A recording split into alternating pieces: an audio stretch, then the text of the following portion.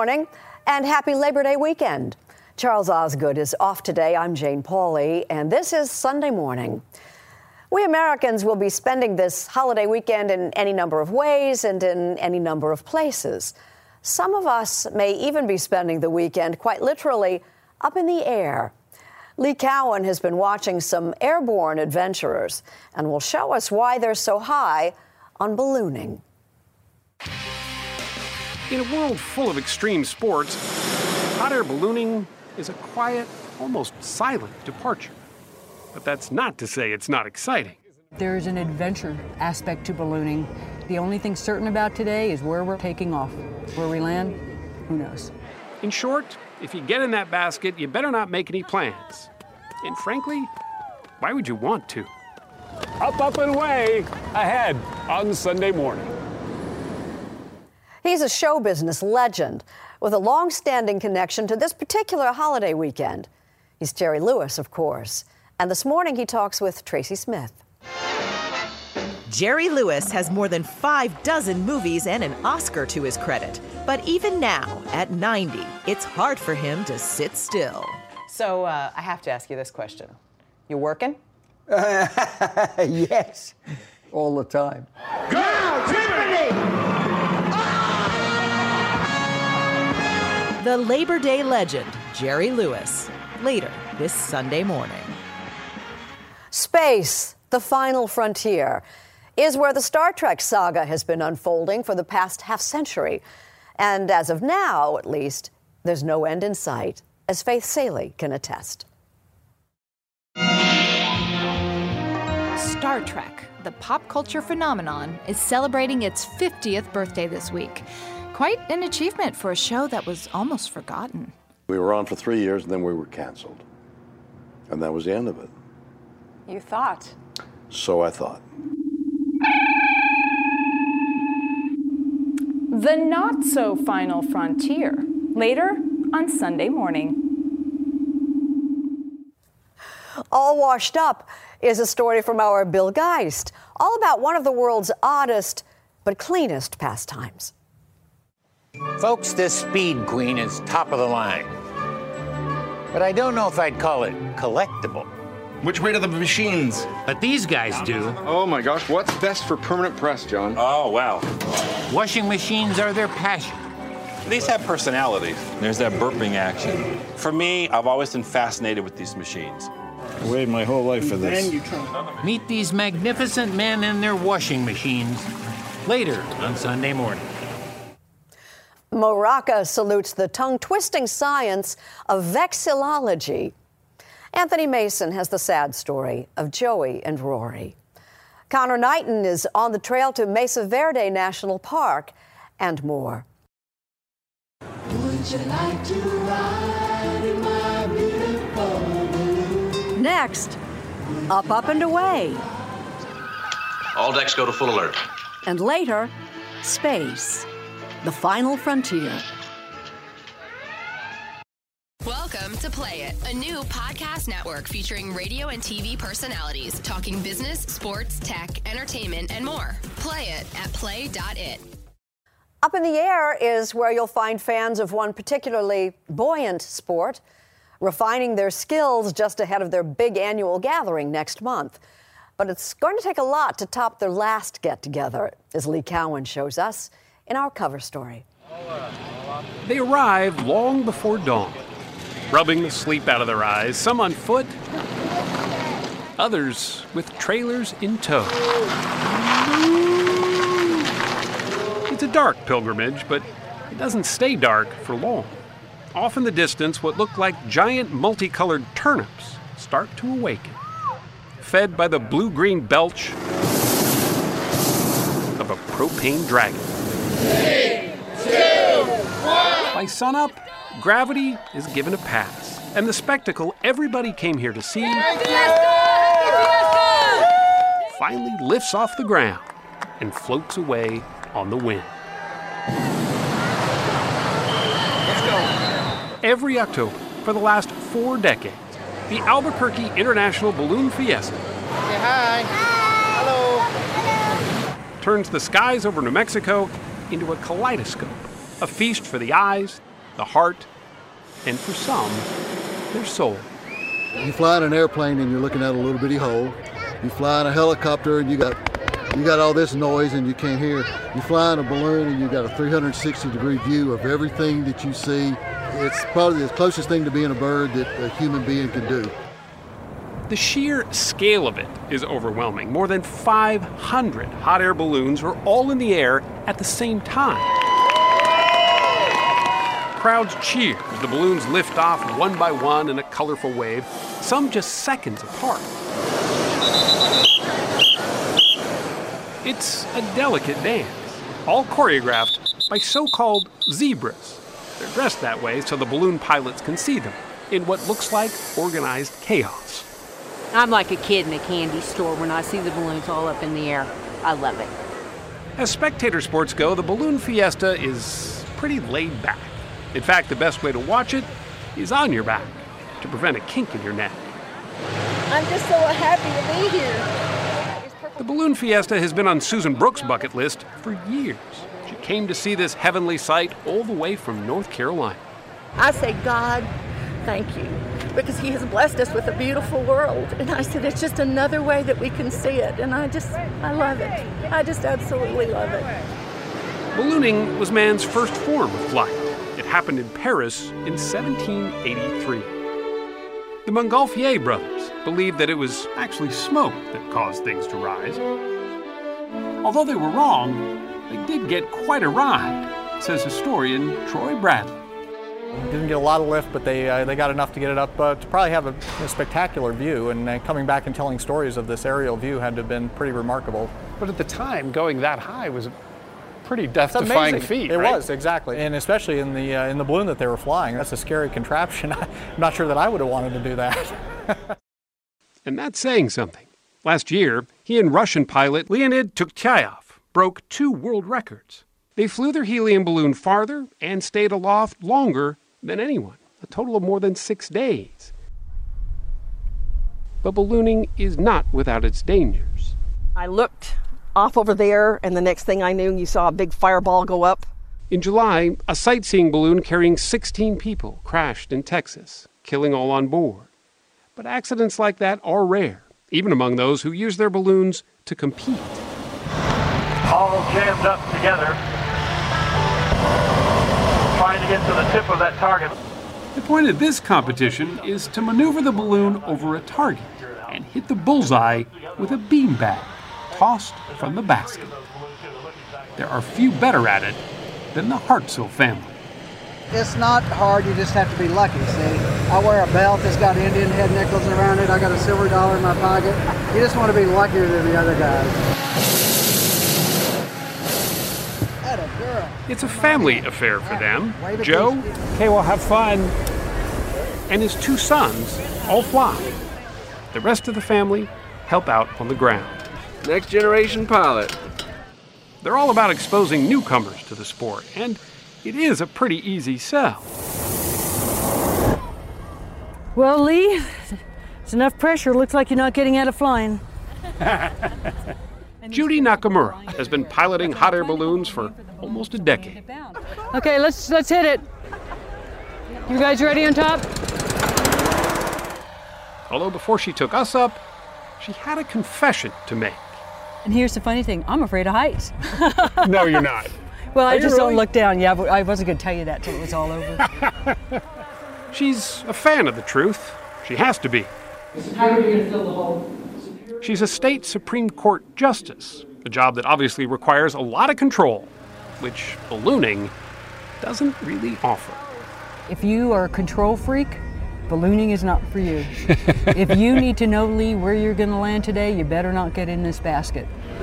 That all sounded pretty good to me. And so, we were off.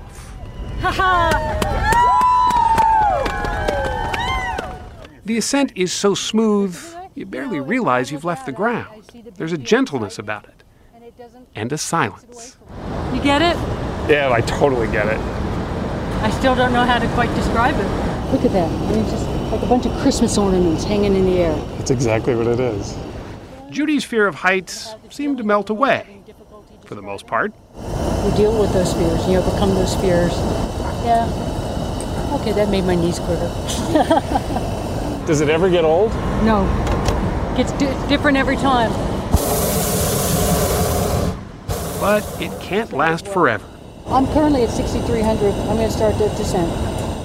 Landings can be the tricky part. I want to go there. We're not. And I'm okay. Any landing that you walk away from is a great landing. Watch out, dude. Sometimes you glide right into the hands of a waiting crew. Woo! Great slide. Other times, the ground comes up to meet you pretty hard. And sometimes you come down and you don't always stay down.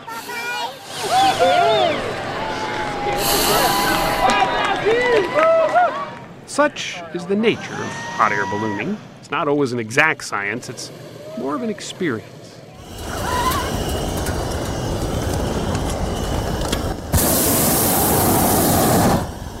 Welcome to ballooning. That was awesome. That was great. Thank you so much. In these days when flying is more drudgery than anything, here it's all about whimsy. A place where pigs fly and hound dogs hover, and where reality seems silently suspended.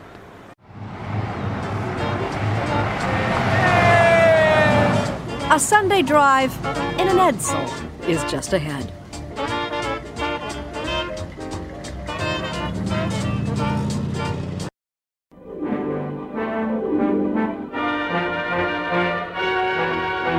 And now a page from our Sunday morning almanac. September 4th, 1957. 59 years ago today. The day Americans got their first look at a brand new car. This is the Edsel, unlike any other car you've ever seen. Named for Henry Ford's son, who had died years before at the age of 49, the Edsel was the Ford company's bid to expand market share. And with Edsel's exclusive TeleTouch drive, you can shift and turn the wheel. In its TV commercials, Ford showcased the Edsel's futuristic features. The Edsel rollout was a huge event. How does it feel to own an Edsel? It's like falling in love. Featuring a mountain of print ads and TV commercials. This is the Edsel. And an all-star television spectacular here on CBS. Alas, all to no avail. Critics mocked the Edsel's distinctive vertical grille as a horse collar, or worse. And owners complained of problems with all those space-age features. Sales fell drastically short of projections, and in the fall of 1959, Ford shut down the Edsel assembly line. Although collectors and enthusiasts still keep a few Edsels on the road, for most Americans, the Edsel remains synonymous with failure. Failure on something of a cosmic scale. Oh, your step is snappy. When you own an Edsel, your pulse beats happy. Are the gears already starting to turn where you're seeing these as pieces of fabric? Of course. On the trail with Mesa Verde's resident artist. Next. Welcome to Play It, a new podcast network featuring radio and TV personalities talking business, sports, tech, entertainment, and more. Play it at play.it. Can a national park showcase human accomplishment along with natural beauty? Connor Knighton is here to tell us it can. Hematology, this is Susan. For 50 weeks out of the year, Susan Madden works here, in an office as an administrative assistant in Salt Lake City. But for 2 weeks this year, she was able to work here, in the hills of southwest Colorado, as an artist in residence at Mesa Verde National Park. Since I was 20, I've wanted to be an artist full-time, and it doesn't work financially, so I have a day job, and then I do what my heart loves in my spare time. Whenever Susan has a spare moment and a spare piece of fabric, she's quilting. But you're not likely to find her work draped across a bed. It's meant to be hung on a wall. I first started learning traditional quilting. Then I started to wonder if I could use fabric the way I used paint. Susan is a landscape quilter, and the national parks have frequently provided inspiration. This is Canyonlands National Park. This is a scene from Arches. Some fabrics change their color. With each new quilt, there's a quest to find just the right piece of cloth to represent a blue sky or a pink sunset. When you're looking at these, are the gears already starting to turn where you're seeing these as pieces of fabric? Of course, I see everything as a piece of fabric. And so you're looking at that and you're like, I've got the perfect fabric for that. I'm inclined to believe her. This is Susan's palette, and for a 2-week trip to Colorado, she packed a lot of paint. There's more. There's more? Under the couch. There's another one of these? There's smaller. No, Susan, stop. Oh my gosh. As an artist in residence, Susan was given free housing. It's a rare chance to live and work in a park where people lived and worked hundreds of years ago. So how old is this area here? All the cliff dwellings were built in the 13th century. You have these different construction phases. These spectacular cliff dwellings, created by the ancient Pueblo people, prompted Teddy Roosevelt to designate Mesa Verde as the first national park to preserve the works of man. Today, rangers like David Franks are still marveling at these structures. It's beautiful here. It's humbling. It's amazing. There's a lot of mystery. The ancestral Puebloans left this area in the early 1300s, leaving behind these communities for archaeologists to puzzle over. They even left behind some art. You look up in here at the 3 stories up and you will see the painting up in there. Susan has already started working on quilts inspired by the dwellings. She's part of a long tradition of artists who have been moved by these public lands. Back in the 1800s, it was painters that came out west here, drew these incredible landscapes.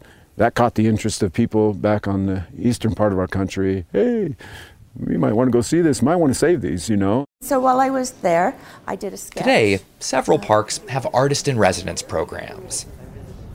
Whether it's painting or photography or fabric, there's something about these places that makes people want to create. That's the common thread. At present speed, our ETA is 3 hours, 4 minutes, sir. Ahead, Star Trek, still boldly going after 50 years. And if there's anything that you have on your bucket list, or I want to be a Viking.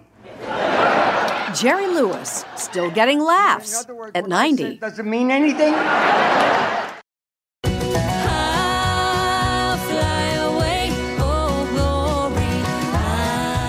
I'll Fly Away by Joey and Rory, who rose from unknowns to winners of the ACM Award for Top New Vocal Duo a few years back.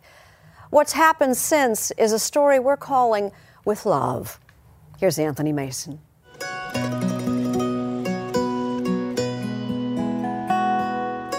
When did you find this place? Well, I was driving from Nashville down this road in 1999, and I saw a homemade for sale sign. Rory Feek spent 14 years on this farm in Pottsville, Tennessee, with his wife Joey. When their country music career took off, they converted their barn into a concert hall. They'd say, "Ladies and gentlemen, from clear across the parking lot, Joey and Rory," and we would walk on stage, and it was special. It was so good. Planting the garden and watching it grow, keeping it country on the radio, that's important to me. But early this year, just as their album, Hymns That Are Important to Us, debuted atop the country chart, Joey lost a 2-year battle with cancer. She was 40. You had time to prepare for this in a way, at the same time nothing prepares you for this? I don't know if I expected it to be as heavy as it is because we had so much time to prepare for it. But right. I think it's that heavy when she's that wonderful. Softly and tenderly, Jesus. For the past few months on the farm, Rory has been working on a documentary to be released this week. This whole experience of making the film has been incredible because I get to see Joey every day.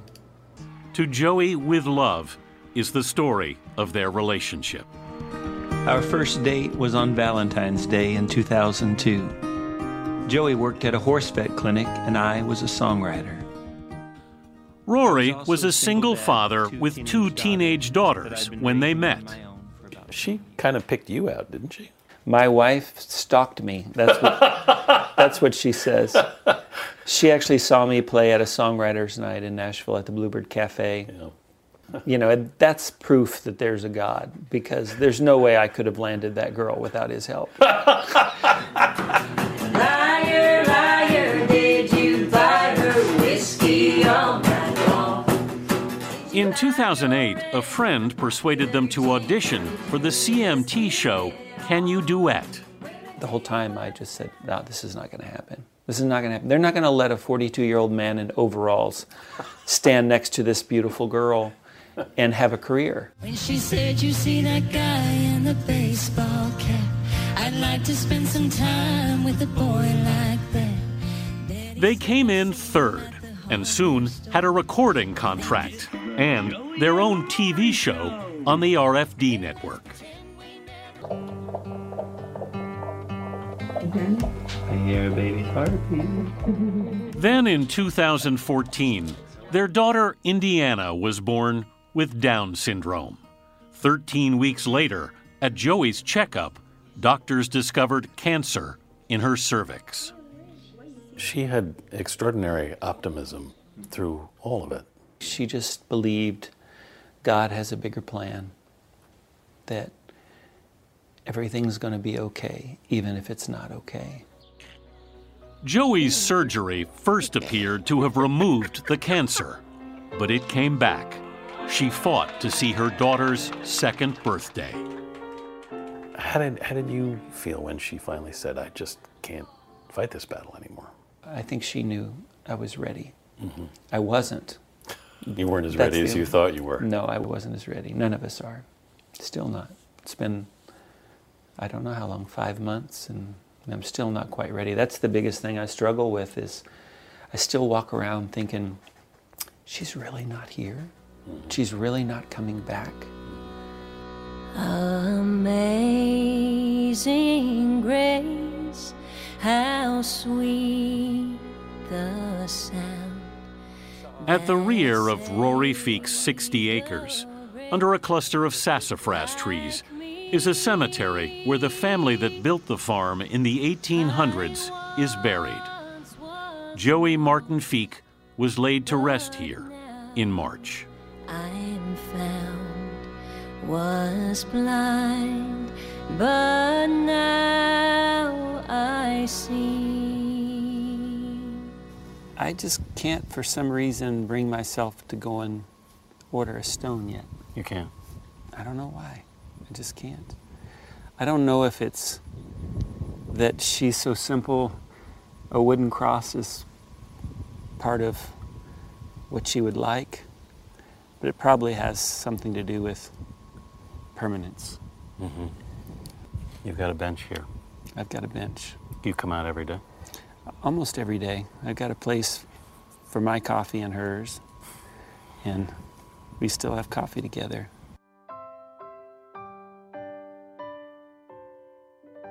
How is Indiana doing? Indy's doing really well. She'll just sign Mama and say Mama every once in a while, but usually it's in the car because she wants to hear Mama sing. And what if I hadn't felt your kiss? What if my heart didn't fall? Are you still writing music? No. I don't want to be on a stage without her. That's what I'm thinking about right now. It wasn't something that I loved that much to be on stage performing. She loved to be on stage performing, and I loved to stand next to her. I just had the best seat in the house to watch the world discover my wife. 'Cause I'd rather have something to forget than nothing to remain.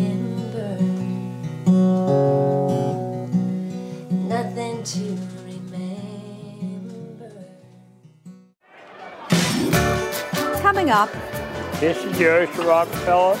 history is on the menu.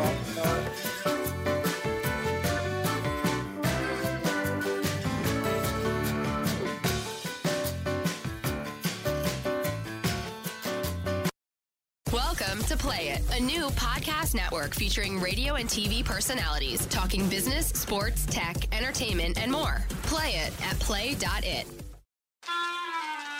Last Monday, the people of New Orleans marked the 11th anniversary of Hurricane Katrina. Much happier memories can be found at a culinary landmark that survived and thrived with a timeless family recipe. Jamie Wax has saved us a table.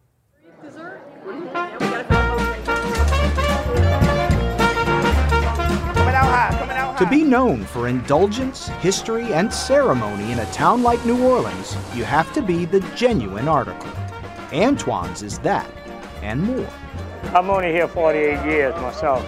48 years? Yes, sir. The 14-room restaurant dates back to before the Civil War, when in 1840, a young French immigrant named Antoine Alciator first opened its doors. While most restaurants aim to constantly reinvent, Antoine's goal is to make its French Creole food exactly the way it's always been made. Tom Fitzmaurice has been writing about New Orleans cuisine for more than 40 years. Let's see if it tastes the same. And he's been eating at Antoine's even longer. This dish never changes. I really like it for that. Their finest example of consistency is their most famous creation. This is the Oyster Rockefeller. Antoine's was created the Oyster Rockefeller. The decadent oyster recipe was so rich, they decided to name it after the famously wealthy John D. Rockefeller. The dish is served in restaurants around the world, but Antoine's head chef Michael Regois says none of them do it right. And this is a family secret. You won't give away the recipe? We don't give the recipe away. There's only 3 cooks here that know how to do it. They estimate they've served around 5 million orders to everyone from FDR I had oysters Rockefeller, and I think I better to Andy Rooney. Right, no sense in changing it. It's a tradition. And we put rock salt. And tradition defines Antoine's. Welcome all Alciators and descendants thereof. Not long ago, they gathered every living member of the family to celebrate and commemorate their 175th anniversary. Hope I'll get to see each one of you sometime before the day is over. Yvonne Alciator Blunt is Antoine's great-granddaughter. That's her, front and center at the 100th anniversary when she was 3. Her father ran the restaurant. Now her son Rick is in charge. When people say this is a family-run restaurant, it's not just our family. This is my family. The waiters, the cooks, I love them all. That sense of family even extends to the guests. How are you doing, Miss Catherine? Watch Michael Howard and his family greet their waiter as they first walk through the door. Hey, Daddy. How are you? Nice to see you. Good to see you. Come on, let's go. In most other restaurants, in most other places, waiters have sections, say, of a dining room. And if you sit in that section, you get Charles or Harry or Joe or whatever. Here, once you have a waiter, that's your waiter from then on. Pick it up. Charles Carter is a third-generation career waiter at Antoine's. And in full disclosure, he's also my family's waiter. Old-fashioned? Jack Daniel's old-fashioned. Yes, sir. Great, thank you. Charles's father, Val, was the Howard's waiter for years. And now, Charles is their waiter. Every birthday, every major academic event, we celebrate here. The one person who's always here is our waiter. He's the one constant member of our family. And I don't think any of us could actually discern that Charles is not actually blood to our family. That's why when Charles's dad, Val, was diagnosed with cancer, the Howards, who have doctors in the family, called in every favor they had. It ended up buying him a few more years. Did you have an opportunity to feel like he was proud of you and what you were doing here? He told me on occasions that he was proud, but I do remember when I served the Greek Orthodox Pope. It was right before he passed away, and I called him and I told him that evening, and he did. He said he was proud. Charles's own son is just learning how to walk. You can't have the shoe polish. But Charles hopes he might decide one day to work side by side with his old man, too. This isn't a job, this is a career, and we do spend our lives here. And we're able to take care of our children, our families. They do well for us. So. Food critic Tom Fitzmaurice. This restaurant is my favorite restaurant. I would not tell you they have the best food in New Orleans. I wouldn't tell you they have the best service or the best wine list or the best really anything. But you put the whole package together, it's hard not to love this place. A New Orleans landmark. Elegant, a little saucy, and aging gracefully.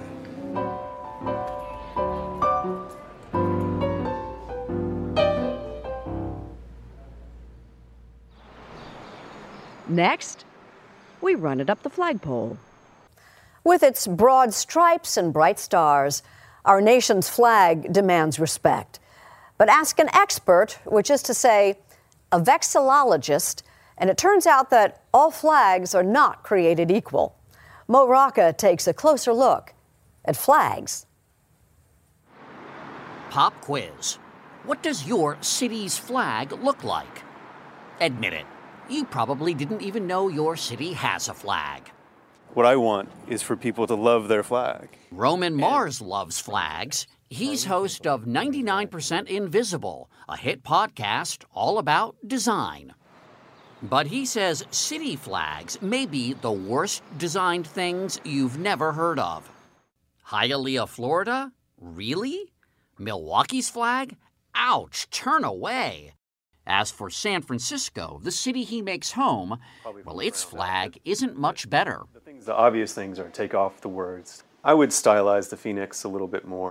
Mars collects flags he likes, from Ohio's. It's the only non-rectangular flag in the Union. To that of Zheleznogorsk, Russia. This was a secret Russian town that made weapons-grade plutonium, and so they had this as their flag, a Russian bear splitting an atom. An expert on flags is called a vexillologist. Sorry. It's a mouthful. That's vexillologist with an extra lull in the middle. So the study of flags is vexillology. The North American Vexillological Association's Guide to Flag Design, Good Flag, Bad Flag, delineates 5 key principles. The first one is keep it simple, that a child should be able to draw it from memory. The second one is use meaningful symbolism. Third one is use 2 to 3 basic colors. The fourth one is no lettering, no writing of any kind. And the fifth one is be distinctive or be related in sort of a group of flags. For example, the Scandinavian countries all have an offset cross. Remember, a good flag makes a clear statement when seen from hundreds of feet away, even at sea. Pirate flag, skull and crossbones. The Jolly Roger. Totally works. Doesn't it? It's a great piece of design because what it was meant to do was to scare people so much that they didn't fight. You see this flag, you respond with this flag. Yeah, exactly. Last year, Mars gave a TED Talk on city flag design. So here's a bunch of flags again. Vexillologists call these SOBs, seals on a bed sheet. And if you can't tell what city they go to, yeah, that's exactly the problem. It inspired efforts in dozens of cities to redesign their flags, from South Bend, Indiana, to Bowling Green, Kentucky. But as hopeless as these flags may seem, they can't compare to Pocatello, Idaho's, which the North American Vexillological Association declared the worst city flag on the continent. It violates all the principles of good flag design. And this from the man responsible for its design, Greg Gunter. One of the things that the North American Vexillological Association took issue with was the use of both a copyright and a trademark. Absolutely. To be fair, Gunter's marketing business designed the artwork as a logo for a city pride campaign back in 2000.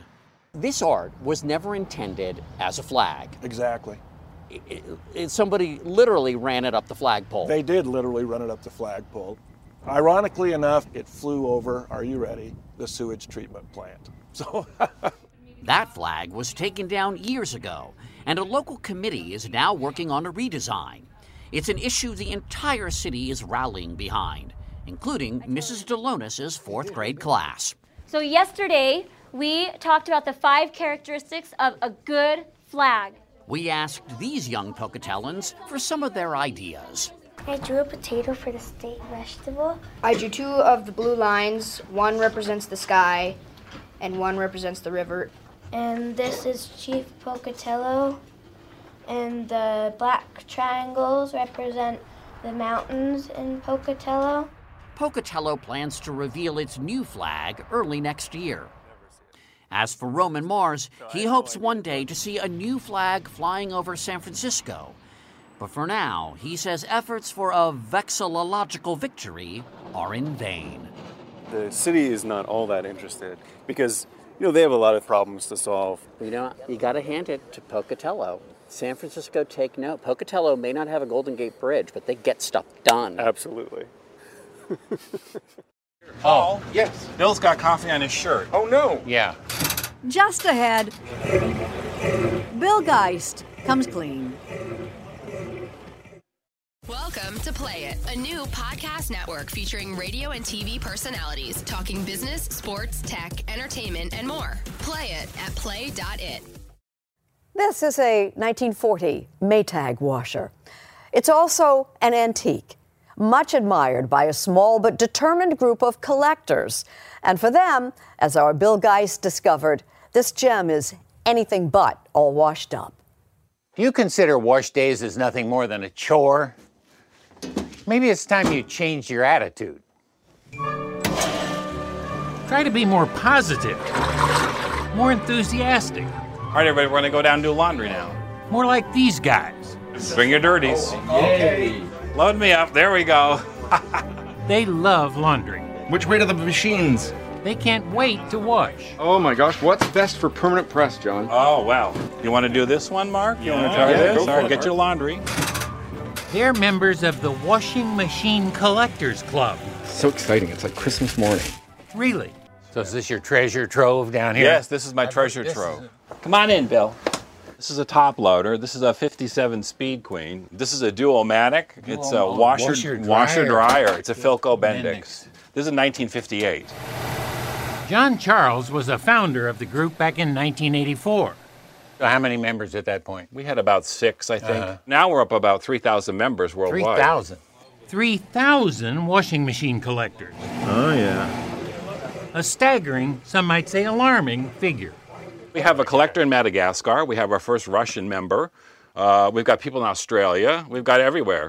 Here we are, Paul. You get to pick a machine now. Oh, my gosh. Members gather regularly. We should put some more dirty clothes in here. For what are called wash-ins, like this one at John's house near Boston. That's like shaving cream now. Yeah. Anybody need a shave? It just is 3 days of crazy washing round the clock. I mean, at 4 in the morning, you got to say, okay, guys, it's time to quit. I waited my whole life for this. 15 of the faithful brought their dirty laundry from as far away as Canada and Nebraska. I love the sound this one makes. To play with the 22 working machines in John's basement. I thought I was the only person that was crazy for appliances like this. And come to find out, when I came across the club, I was like, oh my God, there's more people like me, and it was really nice. This is the Kelvinator. That's rinsing action for you. These have personalities. There's that burping action. For me, I've always been fascinated with these machines. Ooh, this is sleek and... This is my pride and joy. This combo is a favorite. Wow, that's the pounder. That's the pounder, exactly. The 1957 Blackstone B250 in charcoal with the distinctive and very excellent control towers. Looks like it's going to take off. Oh yeah, 1,100 RPM. That's the fastest one that was ever made for a top loader. Really? Yeah.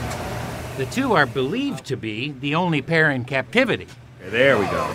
Look at that. That's pretty, isn't it? John's other treasure is the 1938 Bendix. It's the first time I've actually seen one of these run. This is like a lifetime moment.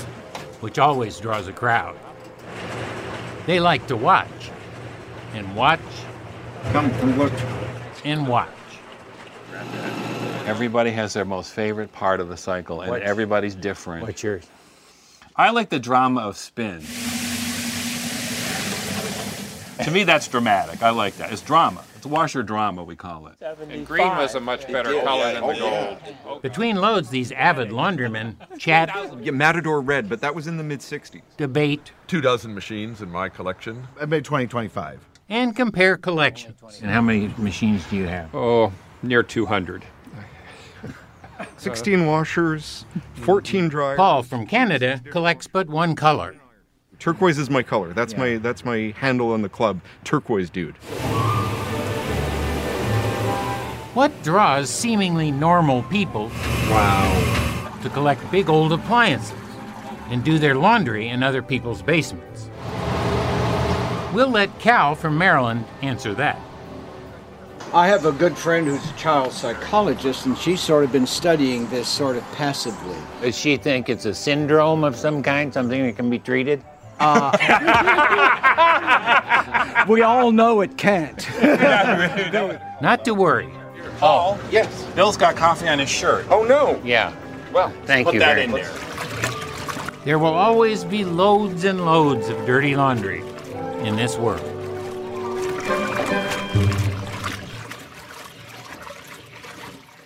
Still to come. I'm telling you stuff I haven't talked about in 50 years. Thank you. At Home with Jerry Lewis.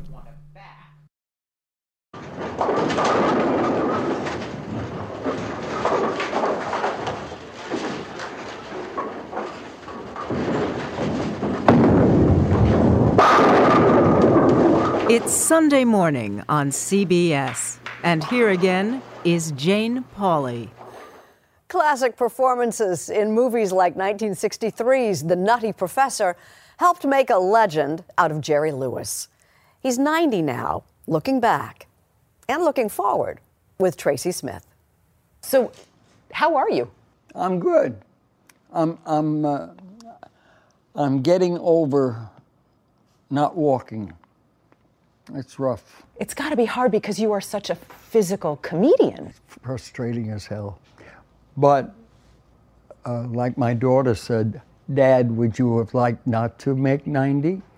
I said, no, I'm very happy about it. He's a bit less mobile now, but for Jerry Lewis, not walking doesn't mean not working.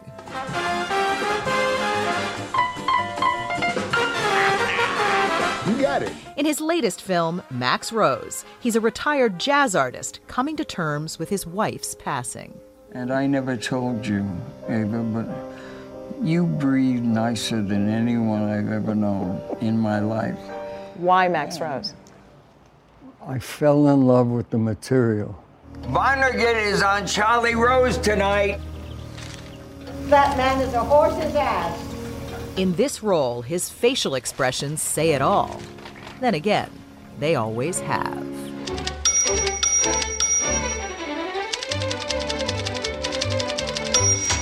The typewriter scene from 1963's Who's Minding the Store is a good example. Jerry Lewis made more than 6 sight-gag-heavy films by himself and as half of what was once the most popular comedy team on the planet. Here comes the band. Oh, what a sight to see. Jerry Lewis and Dean Martin first teamed up in 1946, post-war New York. I fell in love with him the day we met. You want to come up for coffee? And within weeks, they were selling out shows with their own brand of sex appeal and slapstick. Why are you waiting? I forgot what song we were singing. For you and Dean, it almost seemed like anarchy. Is that the right way to describe it? Yeah, pretty good. That's as good an explanation as I've ever heard. I loved him so much, and I knew how much he loved me. Jesus Christ, I'm telling you stuff I haven't talked about in 50 years. Thank you. We were both 6 feet tall. I took his shoes one day and put lifts on him so that he would be a little taller than me. Because you thought that was better for the bit if Well, you looked Oh, yeah. younger. You can't do that unless you're feeling it. But after a nonstop decade together, they weren't feeling it anymore. The two parted ways in 1956 and wouldn't even speak to each other for nearly 20 years. You said you loved each other. Did you still love each other when you split up? Oh, sure. Oh, yeah. It just was time? It was time for us both. My head keeps spinning. I go to sleep and keep grinning. Martin, of course, hit new heights on his own. My life is gonna be beautiful. You rude, discourteous, ego. And Lewis became a top box office draw. Understand it. Only this morning, looking in the mirror before shaving, I enjoyed seeing what I saw so much I couldn't tear myself away. Have some, baby? Yeah. Under his direction, slapstick comedy became performance art. Young man, that vase is worth $7,000. For this scene in 1964's The Patsy, he broke hundreds of vases, training himself to catch them just before they hit. Lewis, who learned his craft on the fly by watching people on movie sets, That is a simple way to remember.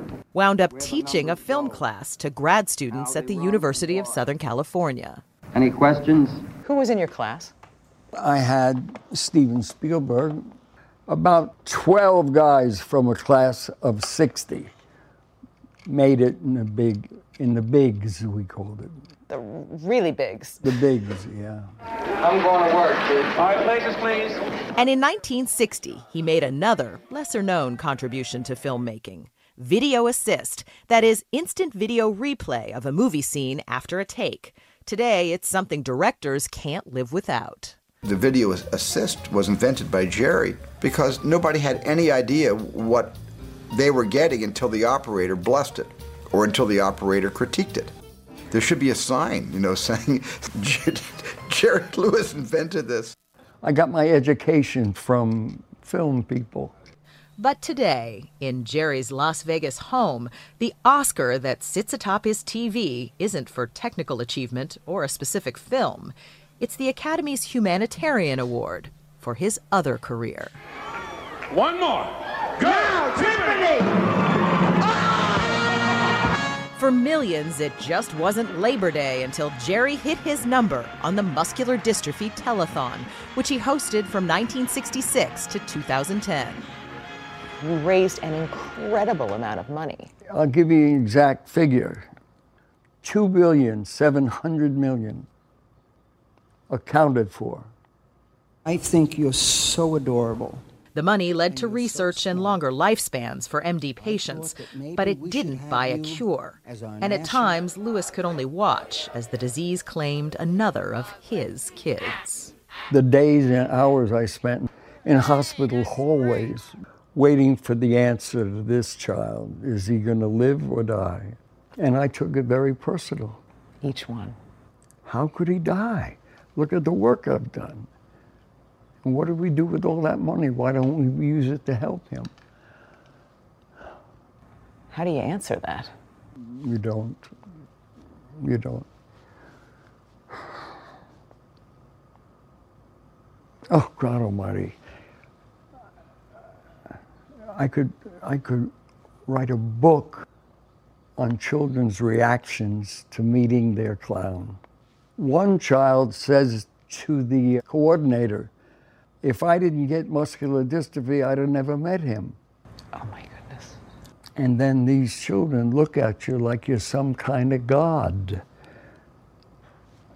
I'm not a god. I just love people, and I love people that are well. I don't like to see someone sick. The MDA Telethon had its critics, but also had its moments. And one of the greatest happened 40 years ago today, September 4th, 1976, when Frank Sinatra brought out a mystery guest. Would you send my friend out, please? Where is he? We just send him out here. Come here.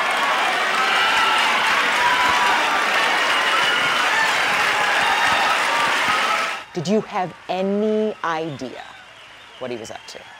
Everybody knew but me. All right, break it up. Martin and Lewis never did get their old act back together, not even after this. So you working? But they stayed close until Dean Martin died on Christmas Day in 1995. You can't write love off or put it on hold. It stays with you until death. And I don't know, it doesn't continue. That's the thing. Do you still think about Dean now? Oh, sure. There isn't a day I don't think about him. And the fact that he left and died, I can't believe how bad I was that he died on me. I knew he would do it. So I have to ask you this question. You working? Yes. Yes. Christ, all the time. Do you know what a wrench is, sir? A wrench? That's where Jewish cowboys live, a wrench. The twice-married father of 7 is still performing live with no plans to quit. Is there a goal you have now? I want to live a little. You want to live longer. live a little longer? Yeah. What's a little longer? Well, I'm 90. I figure maybe 4 or 5 would be nice. In the twilight of an unforgettable life, all Jerry Lewis really wants is a little bit more.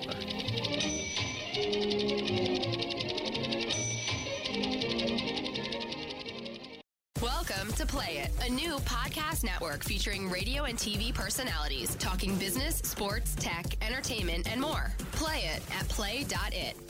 So what's a genetically enhanced girl supposed to do when she wakes up from a long sleep?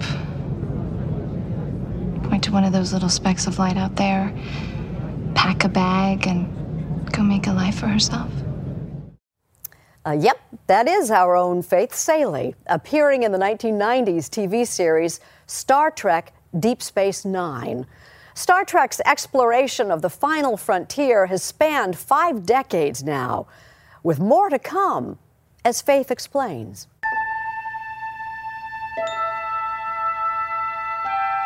Space, the final frontier. It's a line that launched a pop culture powerhouse. Its 5-year mission to explore strange new worlds. A line that, would you believe, even 50 years later, still doesn't sound quite right to William Shatner, a.k.a. Captain James Tiberius Kirk.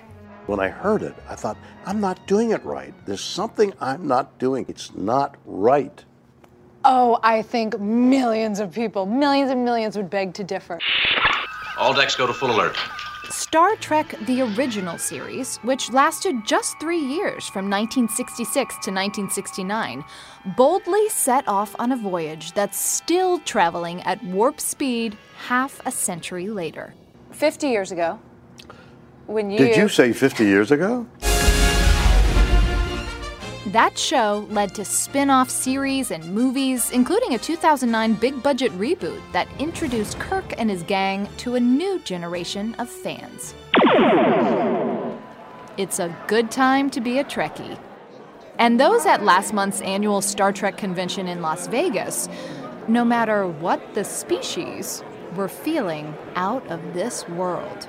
It was a pilgrimage for us, 50 years. 50 years. There, among the Kirks and the Spocks and whatever this is, It calls itself a Horta. A Horta. we found perhaps Star Trek's most important fan of all, 83-year-old B. Joe Trimble. So when you sat down in front of your TV on September 8th, 1966, what did you see and how did you feel about it? Well, we were thrilled to have grown-up science fiction finally, not, there's an ugly monster, let's kill it. That night, Bijo and her husband John discovered a sci-fi show they could warm up to in the middle of the Cold War. What kind of message did Star Trek give to audiences who were worried that the world might be blown up in the next 10 years? Well, the message was maybe it wouldn't be. Did you ever hear of a doomsday machine? No, I'm a doctor, not a mechanic. It's never meant to be used. So strong it could destroy both sides in a war. Something like the old H-bomb was supposed to be. Creator Gene Roddenberry may have pitched his show to the NBC brass as a wagon train to the stars. and Warp Factor 2. But it was his hopeful view of the future, stories of a racially diverse crew settling problems peacefully, that turned its viewers on.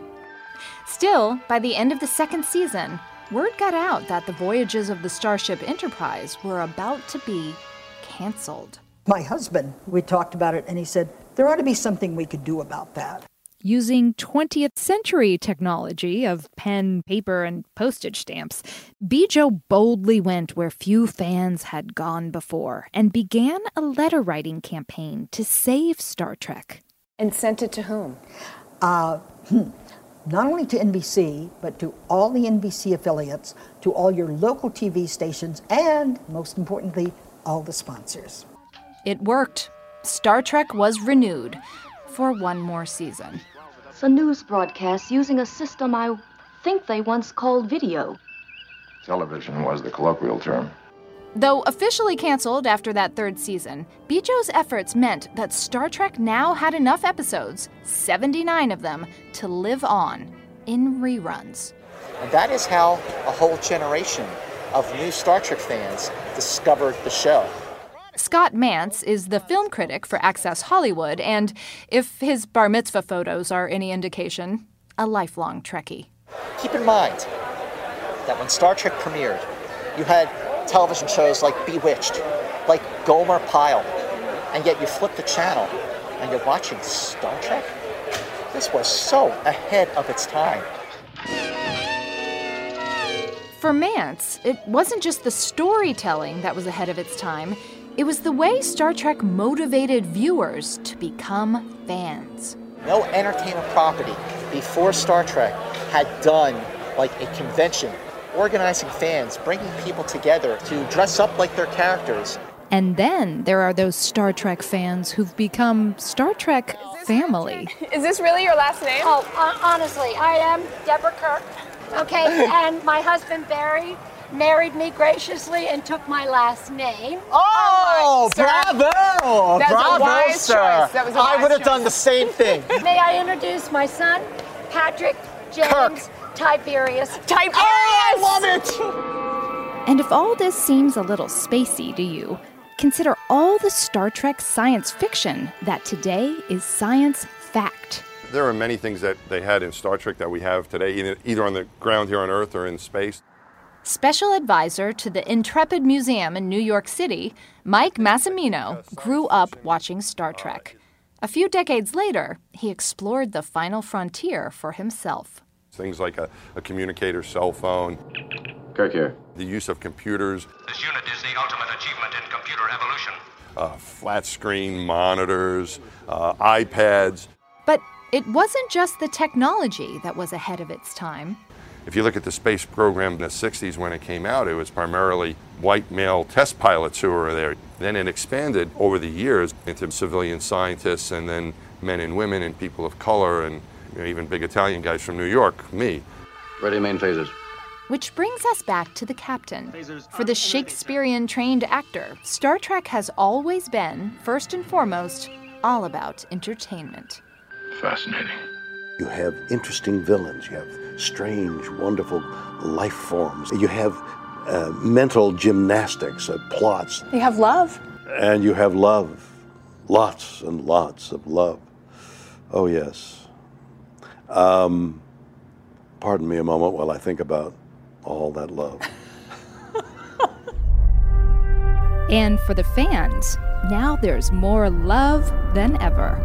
A new spin-off launches on CBS All Access in January. The voyages of the Starship Enterprise are far from over.